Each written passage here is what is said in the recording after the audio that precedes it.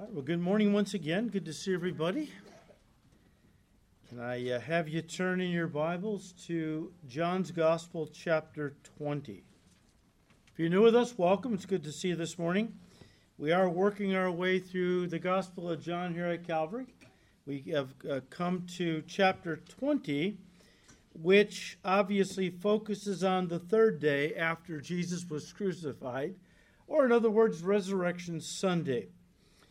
We have already looked at the events that took place that morning and afternoon in detail.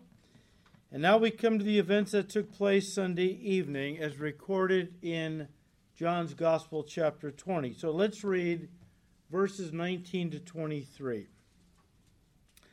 Then the same day at evening, being the first day of the week, when the doors were shut where the disciples were assembled for fear of the Jews, Jesus came and stood in the midst and said to them, "Peace be with you." When he had said this, he showed them his hands and his side. Then the disciples were glad when they saw the Lord. So Jesus said to them again, "Peace to you. As the Father has sent me, I also send you." And when he had said this, he breathed on them and said to them, "Receive the Holy Spirit. If you forgive the sins of any, they are forgiven them. If you retain the sins of any, they are retained." Now, once again, let's hold off looking at verse 23. That is a verse the Roman Catholic Church, where I grew up, but that's a verse the Roman Catholic Church uses to teach that right here Jesus empowered priests to hear confessions and forgive sins. We'll look at that next week. Let's just focus on verses 21 and 2 this morning as we look at part 2 of a two-part message we started last week entitled Sent by the Son. And so Jesus said to them again, "Peace to you. As the Father has sent me, I also send you." We call this the Great Commission. This Great Commission was given by Jesus to all of his disciples who would ever believe in him down through the centuries, not just to those, of course, in the upper room the night of his resurrection. Much bigger than that. He introduces it here, but much bigger. It encompasses his whole church throughout the church age, and of course, even into the tribulation period, where the gospel will be preached quite often, and many will get saved during the tribulation period. Possibly, some have said even maybe more than have gotten saved in all the centuries of the church age combined. I don't know. Spirit's going to be moving quite heavily. But right now we're dealing with the Great Commission. And Matthew records this commission that Jesus said to his church. He records it this way in Matthew 28, verses 18 to 20. "And Jesus came and spoke to them, his disciples, saying, 'All authority has been given to me in heaven and on earth. Go therefore and make disciples of all the nations.'" Mark just puts it simply, "Go into all the world. Make disciples of all nations, baptizing them in the name of the Father and of the Son and of the Holy Spirit, teaching them to observe all things that I have commanded you. And lo, I am with you always, even to the end of the age. Amen." Now, as we brought this up last week, and I'm just reviewing a little bit before we get into today's study, but if Jesus' disciples were going to effectively bring the gospel into all the world and carry on the ministry Jesus began, the Great Commission actually started with Jesus. The Father sent him into the world to share the good news and to make disciples. And now he is handing that ministry off as he's about ready to ascend back to his Father. He's handing that ministry off to his church. And the question is, how are these guys going to carry on the work Jesus started? And the only answer to that is they have to do it in the same power that Jesus did it when he was on the earth, the same power of the Holy Spirit. Look, I'm sure, as we said last time, when Jesus told his disciples he wanted them to take the gospel into all the world, I'm sure they were thinking to themselves at that moment, how are we going to do that? Especially since Jesus just told us he's going away. He's not going to be with us any longer physically. He wants us simple Galilean fishers and farmers to go into all the world. We're talking Rome, Alexandria, other places of culture and learning and sophistication, power centers of the world. How are we going to do that? How are we going to ever fulfill this commission? And that's why I believe Jesus said a second time in verse 21, peace be with you. Chill out, guys. We would say it that way. Chill out, guys. And he told them that in the context of sending them out to do the Great Commission. They're terrified. He says, look, I'm not going to send you out alone. And guys, that brings us to our third main point of the little outline we put together for verses 19 to 23. First of all, 19 and 20, Jesus revealed his person to them. Verse 21, Jesus commissioned his preaching to them. And verse 22 and 3, Jesus fulfilled his promise to them. Verse 22, and when he had said this, he breathed on them and said to them, receive the Holy Spirit. Look, when I say that Jesus fulfilled his promise to them, I mean the promise that he gave to them in the upper room the night before his crucifixion with regard to the Holy Spirit. Let me start by saying this, okay? I just want you to understand, though, that he wasn't sending them out to do this great work in their own ability, strength, and power. God never sends us out to serve him in our own strength. We couldn't do it. And so Jesus, that night before his crucifixion, began to introduce something that we need to talk about this morning. Something that not everybody in the body of Christ agrees with. When I talk about what we're going to learn today, there's a lot of wonderful teachers who absolutely disagree with me. You're sitting in a Calvary Chapel. We believe this. And I believe we have the biblical grounds to back it up. I'll tell you what I mean as we progress this morning. But let me just start by saying this. Jesus spoke of 3 levels of relationship that the Holy Spirit can have with a person. Now, these are ascending levels. In other words, they build upon each other. Jesus outlined these levels using 3 different Greek prepositions. The New Testament was written in Koine Greek, just so you know. But Jesus outlined these levels using 3 different Greek prepositions, each one corresponding to one of these levels. The first 2 come out of John 14. Why don't you turn there? We started looking at this last week. John 14, remember, the context is in the upper room the night before Jesus was crucified. They started the evening observing the Passover, and then Jesus moved into one final discourse that ran from chapter 13, actually ran into chapter 14, and actually continued through chapter 17. Even though he wasn't teaching them directly, they were standing there while he offered his high priestly prayer to his Father. That's an incredible section, John 17, so you can read that on your own. But he's continuing some of the things he began to tell them in chapter 13. Primarily in chapter 13, I believe it's verse 33, he tells them he's going away. And where he's going, they can't follow him. He'll come back to get them eventually. That where he is, they may always be forever with him. But right now, he drops this bombshell at the end of chapter 13. He's going away. They can't follow him. Their hearts are broken. And they're terrified that he's going to leave them alone.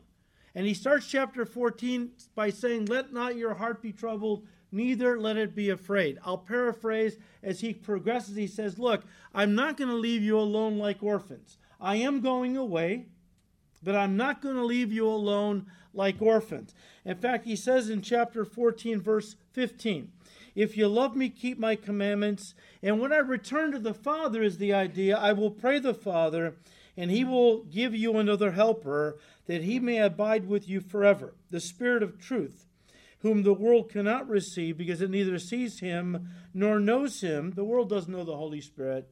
doesn't see him, doesn't know him, but you know him, for he dwells with you and will be in you. Now, that last statement in verse 17 contains these two prepositions. The Holy Spirit dwells with you. That's the Greek preposition para. And here's the promise he gave them on that night. He's with you, and he shall be in you. That's the Greek preposition en. He shall be in you. Then we fast forward 3 days to Sunday, the day that Jesus rose from the dead, where we read in John 20, verse 22, and when he had said this, he breathed on them and said to them, receive the Holy Spirit. And so now, guys, and we're reviewing from last week, so if you weren't here and this subject interests you, and it should, hopefully it does, you can go back and listen to that message. But the Holy Spirit who had been with them has now come inside of them. In other words, they are now at this point New Testament believers. Paul said in Romans 8:9 that if anyone does not have the Holy Spirit in them, they are not Christians. These guys up until this point were saved. They were believers. But in the Old Testament sense, this is where the new covenant actually starts to be put into operation. But up until this time, these guys, his disciples, were saved under the Old Testament covenant, like Moses and David and Jeremiah and so on. But this is a new thing. This is going to pave the way for the birth of a new entity, a new creation of God called the church, the body of Christ. And even though Moses and David and Jeremiah and Isaiah had a tremendous relationship with God, none of them had the Holy Spirit in them.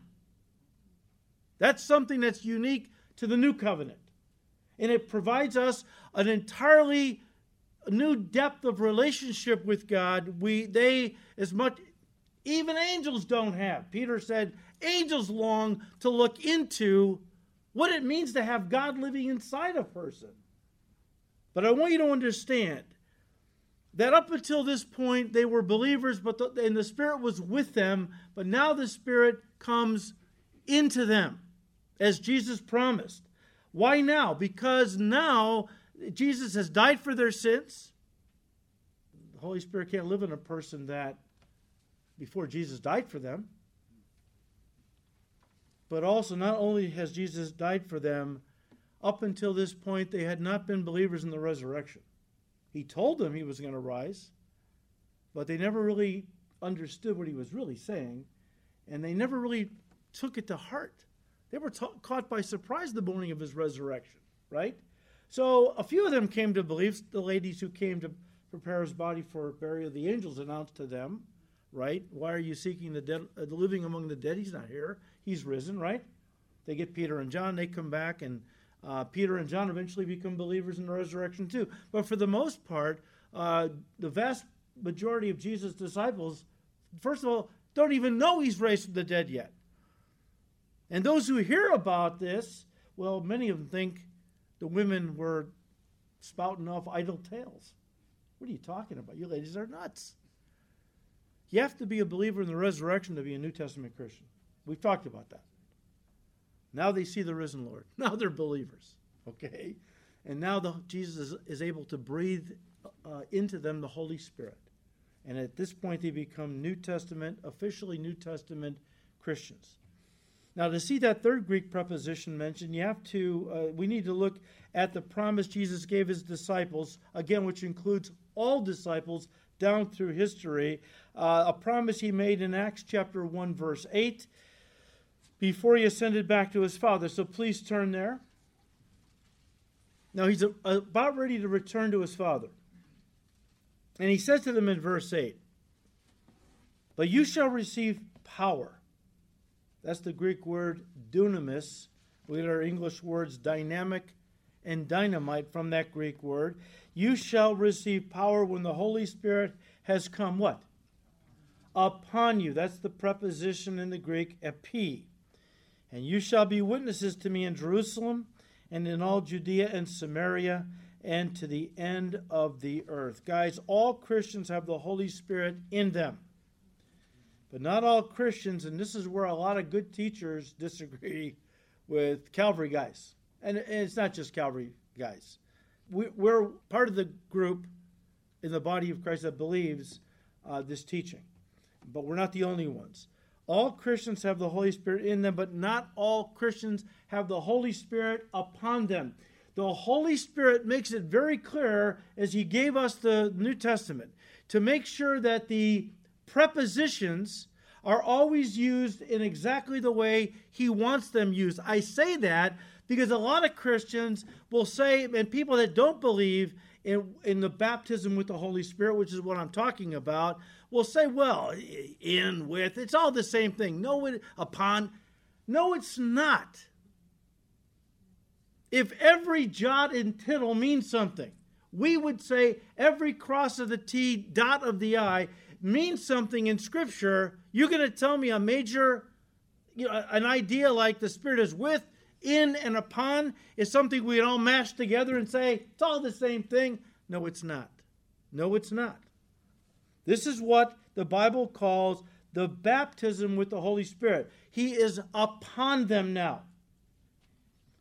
This is a separate and often, subsequent work. Often a separate but subsequent work of the Holy Spirit in the believer's life apart from salvation. Only a believer can have the Holy Spirit upon them.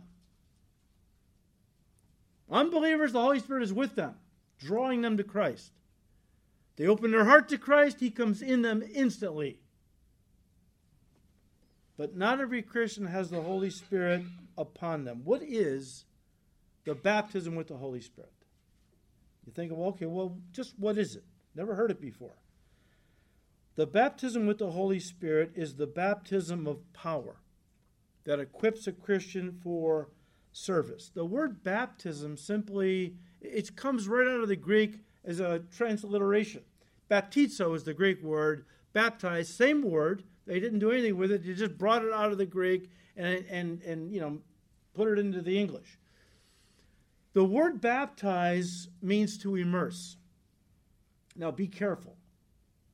People have taken me to task. I had one radio listener recently who took me to task because he didn't understand the differences in the way baptism was used in the New Testament, and he thought I was denying the reality of water baptism.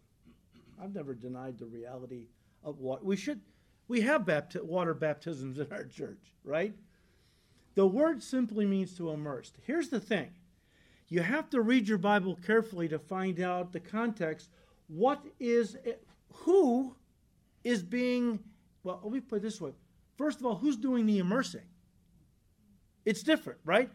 John immersed in water, Jesus immersed in the Holy Spirit, and the Holy Spirit immerses people into the body of Christ when they get saved. 1 Corinthians 12:13.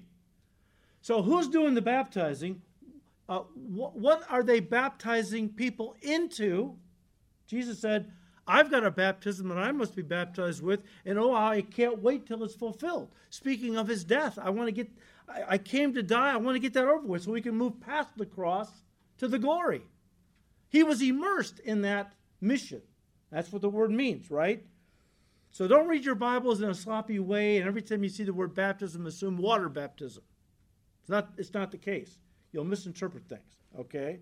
But guys, it's extremely important to note that as Jesus, now, I want you to understand this. It's extremely important to note that as our Lord Jesus Christ prepared to start his public ministry, all right? He walked 60 miles. He walked 60 miles from the Galilee up in northern Israel all the way down to the lower Jordan basin to be baptized by John the Baptist in water in the Jordan River.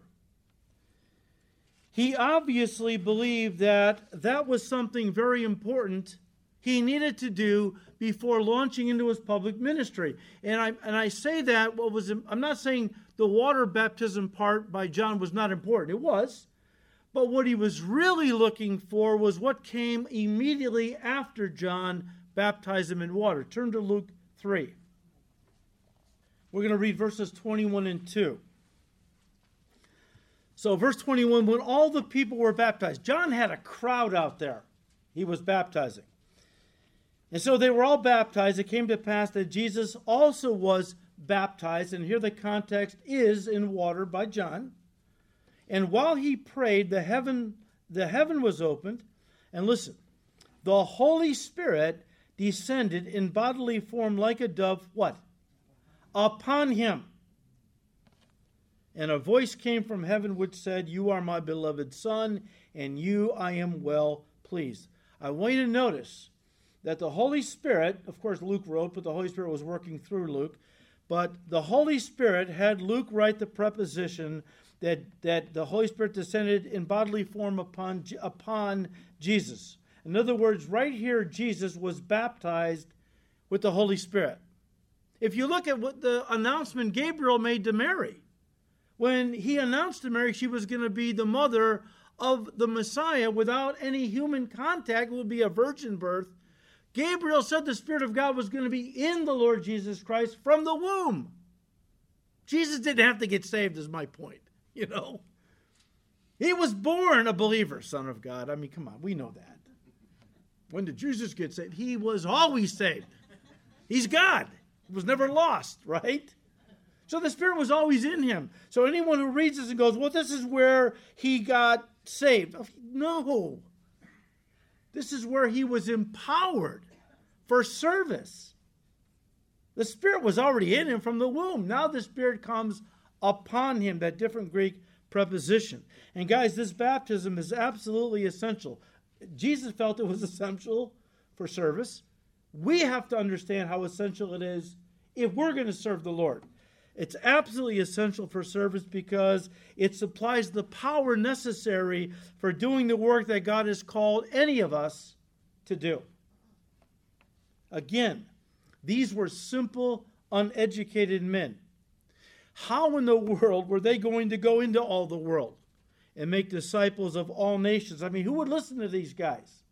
Yeah, we're from Galilee. We're here to tell you about the most important truth that ever came into the world. Galilee was Hicksville. Galilee was the backwoods, okay? It's a lovely place. I've been there many times. But it was, not a sophisticated place, right? Blue-collar people lived in Galilee, all right? How would the world, as they go into, all these places of education and learning and so on, I mean, who would listen to these guys? How could they impact their world for Jesus being simple the Galileans that they were? The answer, God was going to endue them with supernatural power from heaven and was going to do the work through them, through the power of the Holy Spirit. Again, this is where that third Greek preposition comes into play. John 14, he's with you, he shall be in you. Chapter 20 of John's Gospel, verse 22, he came inside of them. And thirdly, when he comes upon you. Turn to Luke 24. And again, Jesus is about ready to ascend back to his Father in heaven. Luke 24, verse 49. Behold, I send the promise of my Father upon you. But tarry in the city of Jerusalem until you are endued with power from on high. Turn to Acts 1. Let's read verses 4 and 5. And being assembled together with them, he commanded them not to depart from Jerusalem, but to wait for the promise of the Father, which he said, you have heard from me. For John truly baptized with water, but you shall be baptized with the Holy Spirit not many days from now. Let me read verse 8 again. That you shall receive power when the Holy Spirit has come upon you, and then you shall be witnesses to me. This is where the service comes in. You're not wait in Jerusalem until the Spirit comes upon you. Then you're going to be witnesses for me in Jerusalem, Judea, Samaria, and across the face of the earth. Please understand something. These men knew the gospel. They knew the gospel. They had walked with Jesus for 3.5 years. They had no doubt heard him preach the gospel thousands of times. I'm convinced they could have preached the gospel in their sleep. And yet Jesus told them they weren't ready to go into all the world and preach it yet. They knew it. They weren't ready to preach it. Not until they were endued with power from on high. which again is called the baptism with the Holy Spirit. And so he said in Luke 24, verse 49, I'll paraphrase, so go back to Jerusalem and wait there until you receive this power. Guys, the idea that we no longer need this power as they did, yeah, they were simple, uneducated guys. They were hicks. Sorry if some of you came from a small rural town. I'm not disparaging you. I'd rather live in some of those small rural towns.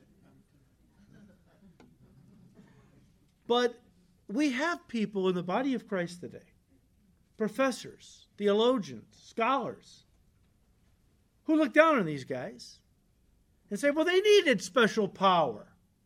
They were just dumb, ignorant hicks, rubes, you know? But we moved past that. Now we've built our Bible colleges and seminaries. We know how to train men and women for the ministry. We don't need any special outpouring of power. We have all we need. Wow. Folks, that is patently false and utterly ridiculous. That anybody claiming to represent Jesus Christ thinks, we can handle it now, Lord. They needed power. We have our education. As long as they have that sheepskin, they are ready to go. Yeah, ready to go back home. Because they're not going to do anything for the Lord because they have something hanging up on the wall of their office that says some body of men said you're ready for ministry. Guys, effective ministry isn't a matter of having an MDiv, Masters of Divinity, or a PhD in theology or pastoral ministry. Look, more head knowledge isn't the answer. These disciples had the head knowledge. What they needed now was the power to use it. And so on the day of Pentecost, as the disciples were in the upper room praying and waiting as Jesus had commanded them, the Holy Spirit was poured out on these disciples. And they were all filled with the Holy Spirit. Let's read it for ourselves, Acts 2. And let's read verses 1 through 4. So it says, when the day of Pentecost had fully come, they were all with one accord in one place, and suddenly there was a sound from heaven as of a rushing mighty wind. Sounded like a hurricane was blowing through town. But, no lawn chairs were being thrown around, no barbecues were tipped over, that kind of thing. All right, you get it. And it filled the whole house where they were sitting, verse 3. Then there appeared to them divided tongues as of fire, and one sat upon each of them, and they were all filled with the Holy Spirit. And guys, from that point on, the one word that describes these disciples as they serve the Lord, that word is dynamic. Dynamic. They were dynamic and successful because, listen, they were filled with and dependent upon the Holy Spirit. As we read the book of Acts, we can see how the Holy Spirit directed the activities and the ministries of these early disciples, of the early church, because of how successful the church was, right? I mean, all you got to do is look. One example would be Acts 13. You have to turn to it. You can read it on your own, verses 1 to 3. As they were praying and ministering to the Lord. They weren't going to do anything until the Lord told them what to do. The Spirit spoke and said, separate unto me Paul and Barnabas for the work I have called them to do. That's what we wanted to hear, Lord. Paul and Barnabas get over here. They laid hands on them, sent them out on the first missionary journey of the church, and it was dynamic. It was dynamic. And then as we continue reading the book of Acts, it records that in the first 30 years of the church's existence, I'll quote Acts 17:6, they turned their world upside down for Jesus Christ. Well, actually, what they did was they turned it right side up. In the Garden of Eden, it got flipped upside down. Because man was created, uppermost in his being was his spirit, which connected to God, spirit to spirit, allowed for communion and worship. When sin entered in, Adam and Eve, everything flipped. Their spirit died and their nature was flipped upside down. Now the body was uppermost and the soul lived, or the consciousness lived, to satisfy the body appetites. That's a two-dimensional being. That's what Peter says unbelievers are to this day. They don't have a spirit. When you accept Christ as your Savior, the Spirit of God moves in and your spirit is born again. Now you are a triune being, and you can have worship and communion with God once again. So these guys weren't turning the world upside down. They were turning it right side up. Everybody that got saved, now they understood. Now their life was right with God. And think about this. They did all of this without any formal theological training, these disciples who went out, without the help of radio, television, the internet, or social media. I mean, today, by contrast, we can see how ineffective and unsuccessful the church has been in our generation, for the most part. Not every church, obviously. But we can see for the most part, talking about the body of Christ, let's just keep it to America, how ineffective and unsuccessful the church has been in our generation in impacting the culture for Jesus Christ. With all those tools at our disposal, we have radio, TV, internet, social media. And please don't point to megachurches in an attempt to prove me wrong. Yeah, we have a lot of megachurches, but listen to me. When these Christians went out into their world and preached the gospel, people started getting saved. It made an impact on the culture. Pagan temples started closing down. Those that made pagan idols for people to worship, their businesses closed down. People weren't buying the stuff anymore. The people that they saved through the gospel, it impacted the culture. Today we have churches in almost every corner, and our culture is as dark as ever. The church is failing somehow. I mean, it's the Church of Jesus Christ. People are coming to church, not as much as they used to. People are praying to receive Christ, but their lives aren't really changing for the most part. It's amazing to see this. Why is this? I believe this is due to the fact that the church today is depending, listen, more on the ingenuity and creativity of man in developing techniques and programs and methodologies to build the church, rather than relying on the power of the Holy Spirit as they did in the first century church. I was talking to one of our pastors up north, and he told me, it's going back a few years, he told me of a church in the area, very close to his church. It's got a Calvary up there. This was another church. How that they wanted to grow their church. Well, that's a good thing, right? We all want to see our churches grow for the glory of God. So what they did was, the elders decided to take out a loan for $150,000. They didn't have the money. They borrowed $150,000 and gave it, listen, to a secular consulting company to teach them how to build God's church.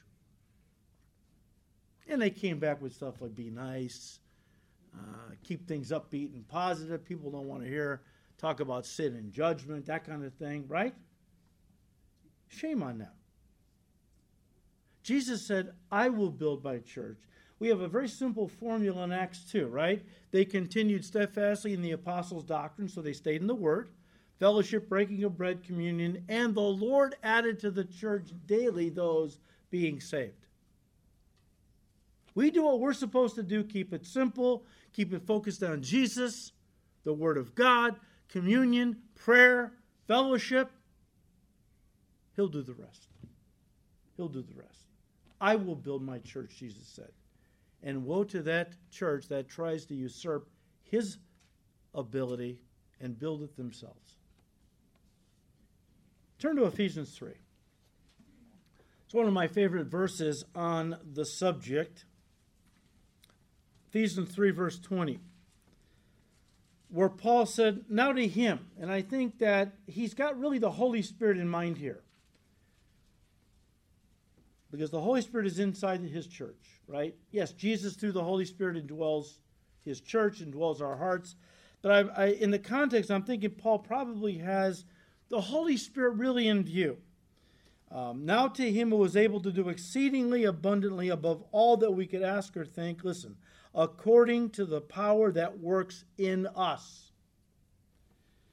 This is how the church is built. This is how the dynamic of the church is spread. It's through the power of the Holy Spirit. Now, there are churches where Jesus is not even in the church. Remember Laodicea, Revelation 3? He's knocking to get in. These are liberal churches. So we'll set them aside. But among the churches that Jesus is in various degrees, because a lot is not happening for the moment, we're in difficult times. These are dark days. I mean, this is not a time of great revival like we've seen in past histories in our nation. We pray for one again. But a lot of people, instead of just staying with what Jesus told them to do, stay in the Word, pray, stay in fellowship, and so on. They want to get creative. Is it wrong to get creative? No, as long as you're not, creating the Holy Spirit right out of the church.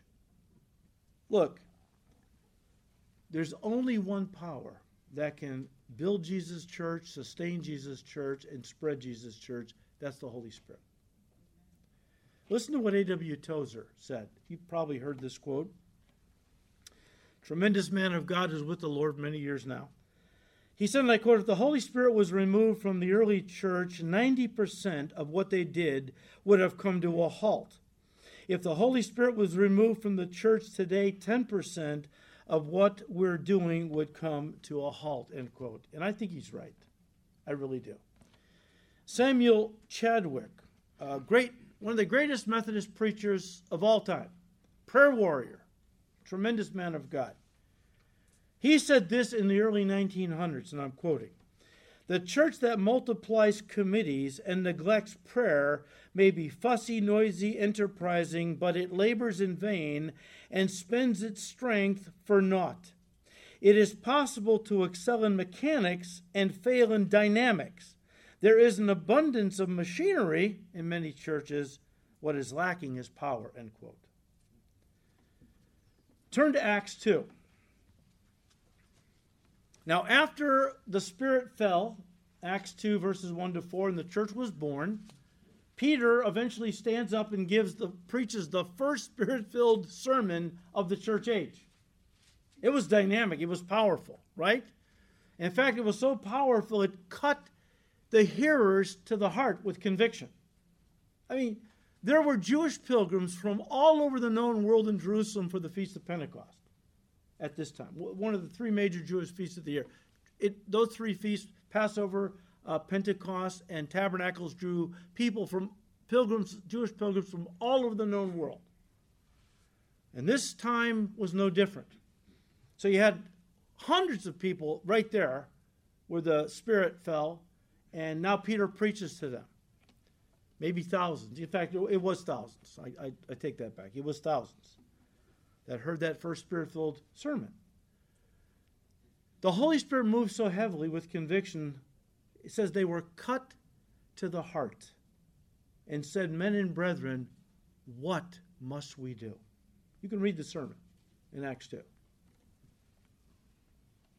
Verses 38 and 9, then Peter said to them, repent and let every one of you be baptized in the name of Jesus Christ for the remission of sins, and you shall receive the gift of the Holy Spirit, for the promise is to you and your children, to your children, and to all who are afar off, as many as the Lord our God will call. That's a very important statement, because you have Christians, good teachers, who will tell you the baptism with the Holy Spirit was only for the first century, the apostolic church, because they needed it. Scriptures weren't finished being written yet. But by the time we come to the end of the first century, the completed canon is there. Moving into the second century, they didn't need special power. But here Peter says, look, you guys need to get saved. So repent and receive Christ, be baptized in water, and then ask God for this gift of the Holy Spirit, this baptism.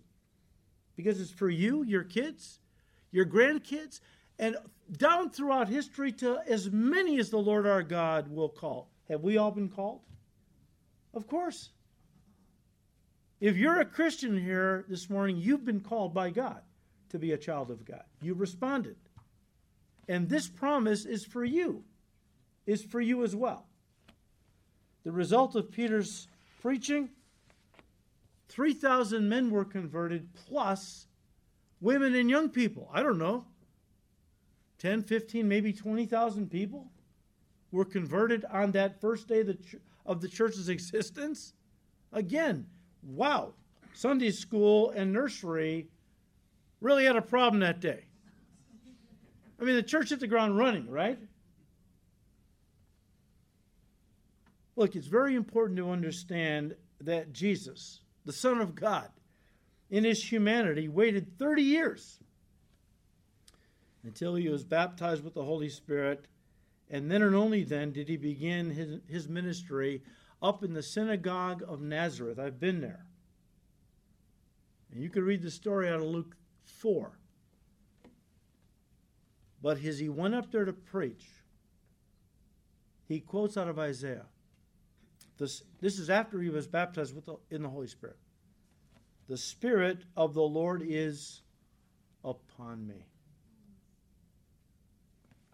because he has anointed me to preach the gospel.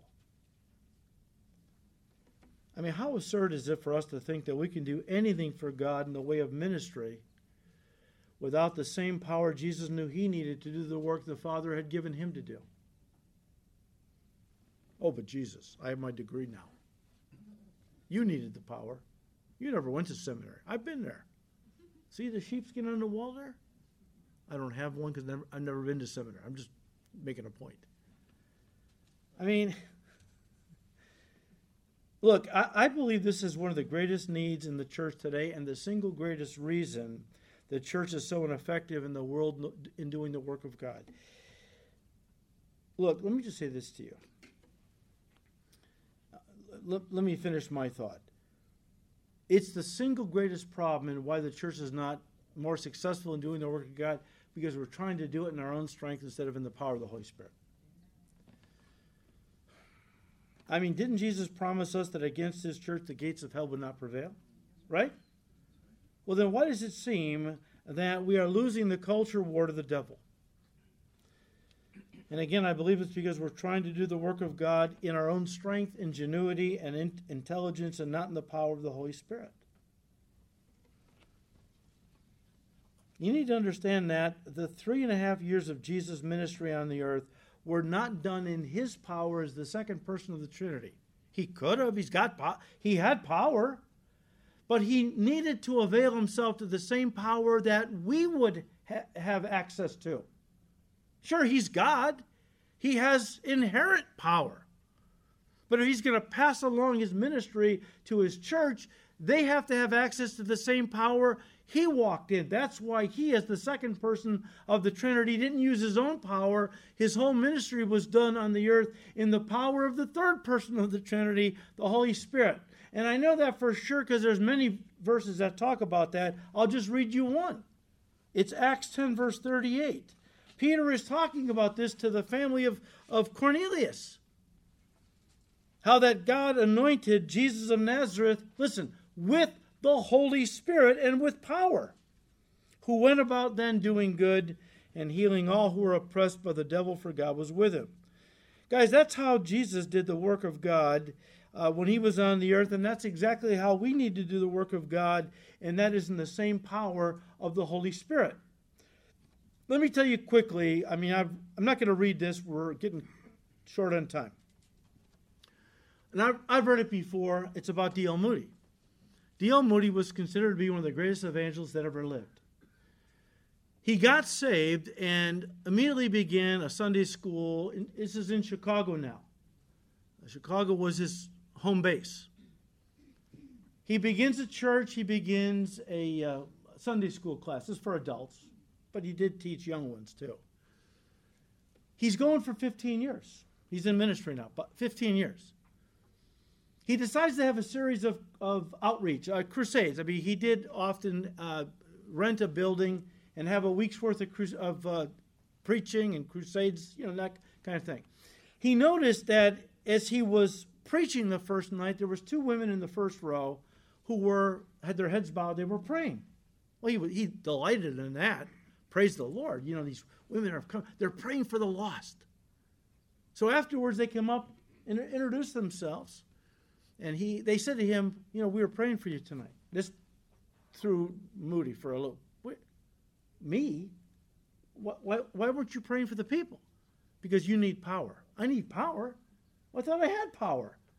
I got a large Sunday school ministry. I've got the largest church in Chicago. What do you mean I need power? No, you need a special anointing for service. The Bible calls the baptism with the Holy Spirit. We don't believe you've got it. Now, Moody was humble enough to listen to these gals. And he invited them then to come and pray with him. As they shared from Scripture what they were talking about, the Holy Spirit began to burden Moody like at no other time in his life. He began to long for this. If this is what I need, because he said, I saw some conversions up until this point, and I was kind of satisfied, but not a lot was happening. And so he began to pray. And the more he prayed, the more consumed with this idea he became. Then the Chicago fire happened in October of 1871. And a third of the city of Chicago was burned to the ground. In those days, they made buildings out of wood. After the fire, they changed the fire codes. You had to only use so much wood in the construction of a building.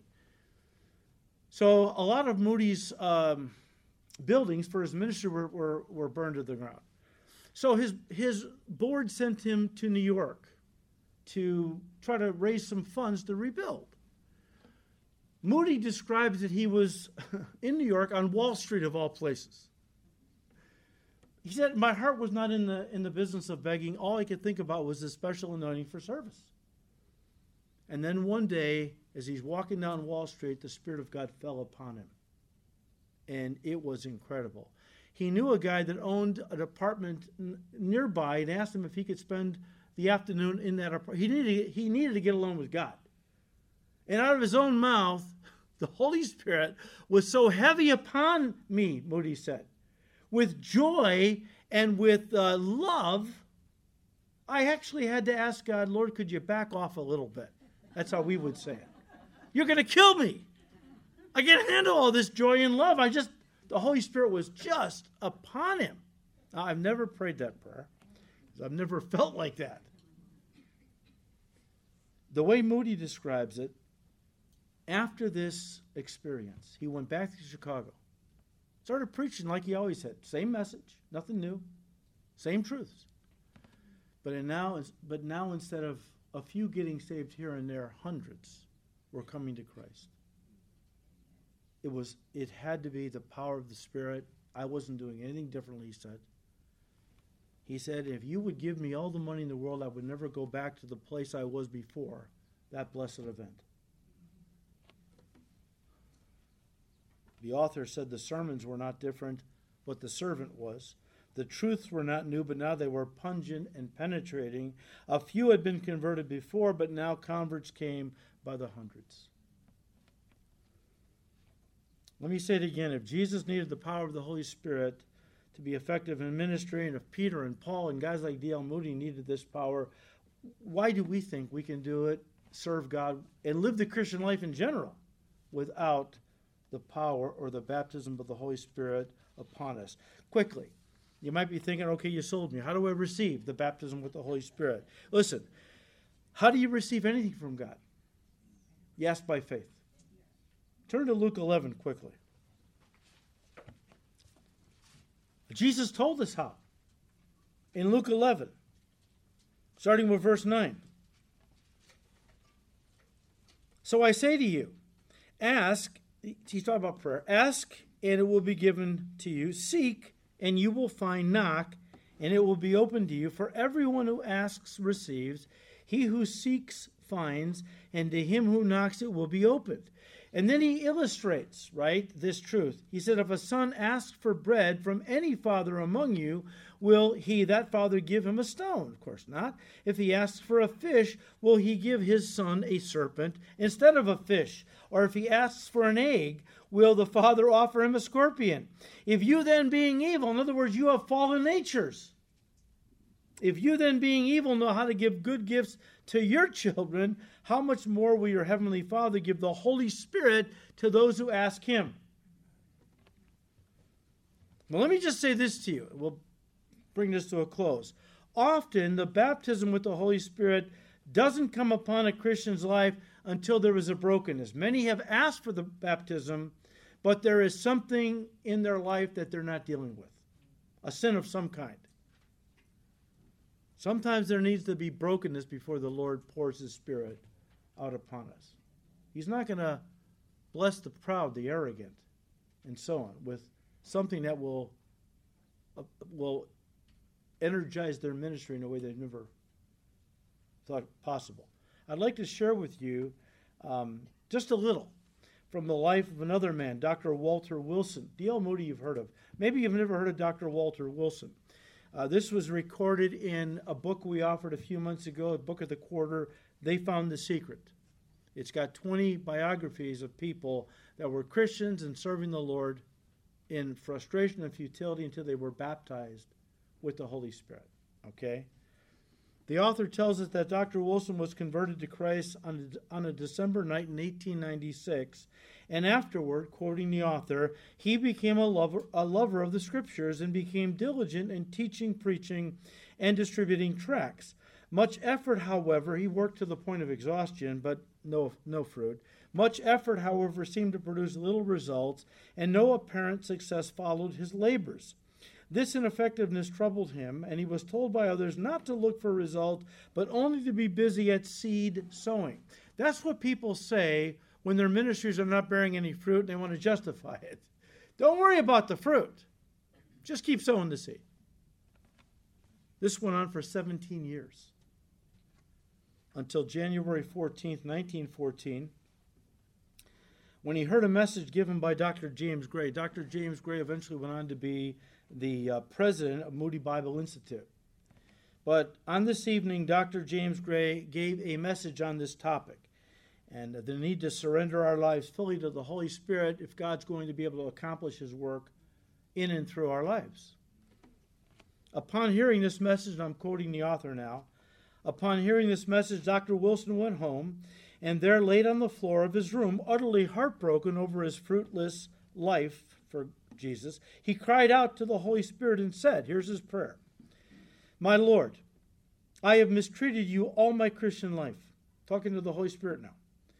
"I have treated you like a servant. When I wanted you, I called for you. When I was about to engage in some work, I beckoned you come and help me perform my task. I have kept you in the place of a servant. I have sought to use you only as a willing servant to help me in my self-appointed and chosen work. I shall do so no more. Just now I give you this body of mine. From my head to my feet, I give it to you. I give you my hands, my limbs, my eyes, my lips, my brain. All that I am within and without, I give to you. I hand it over to you for you to live in this body and use it for your pleasure in any way you want. You may send this body to Africa or lay it on a bed with cancer. You may blind the eyes or send me with your message to Tibet.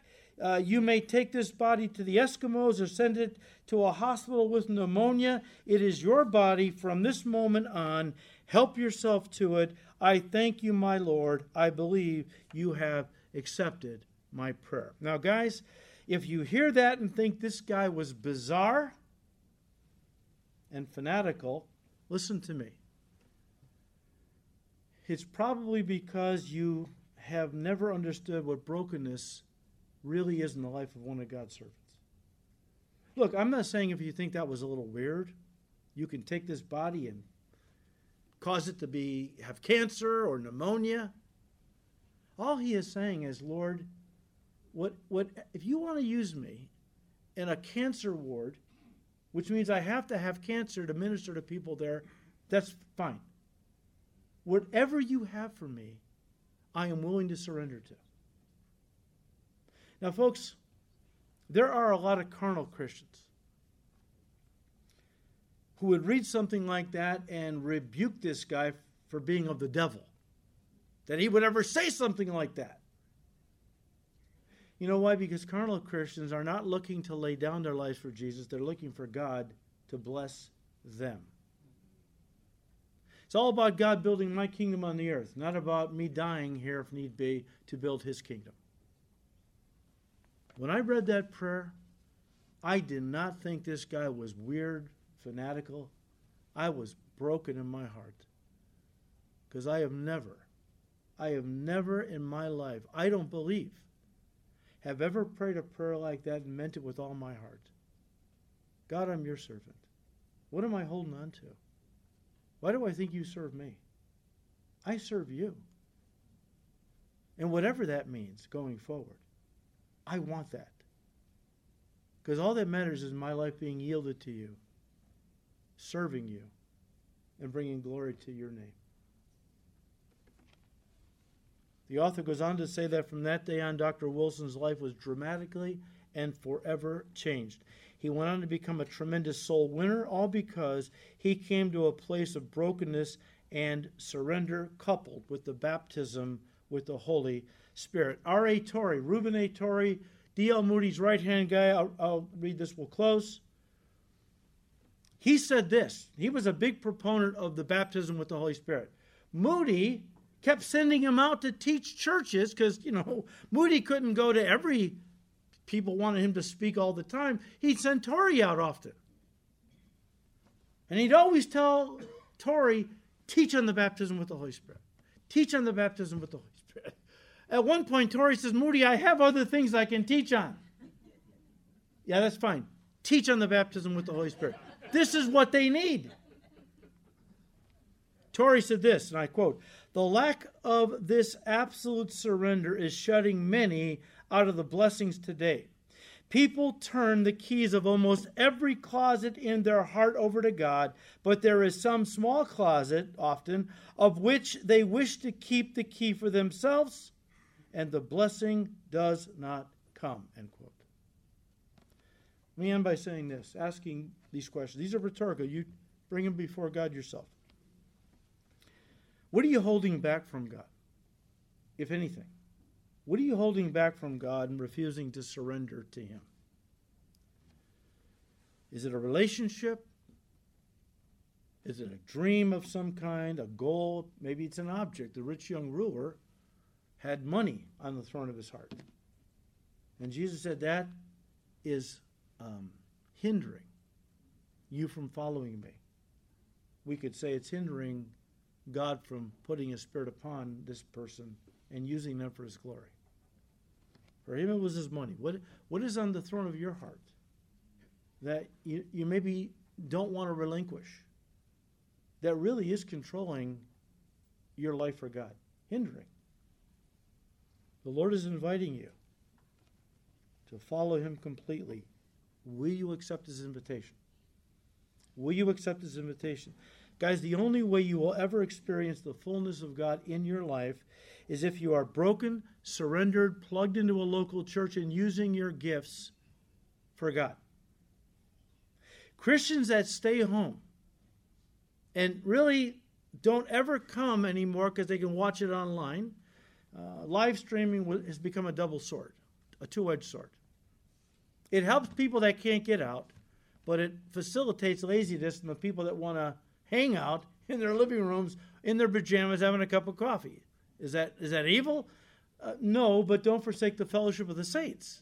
You cannot be the Christian God wants you to be if you're isolating yourself. You've got to be, if you're sick, if there's a physical issue, fine. I'm not talking to you. I'm just saying, though, if it's laziness that's keeping you away from the body of Christ, where you're not plugged in, you're not using your gifts, you are never going to be the fruitful Christian God wants you to be. Some of you are caregivers. Right now, the season is to take care of a loved one. That's fine.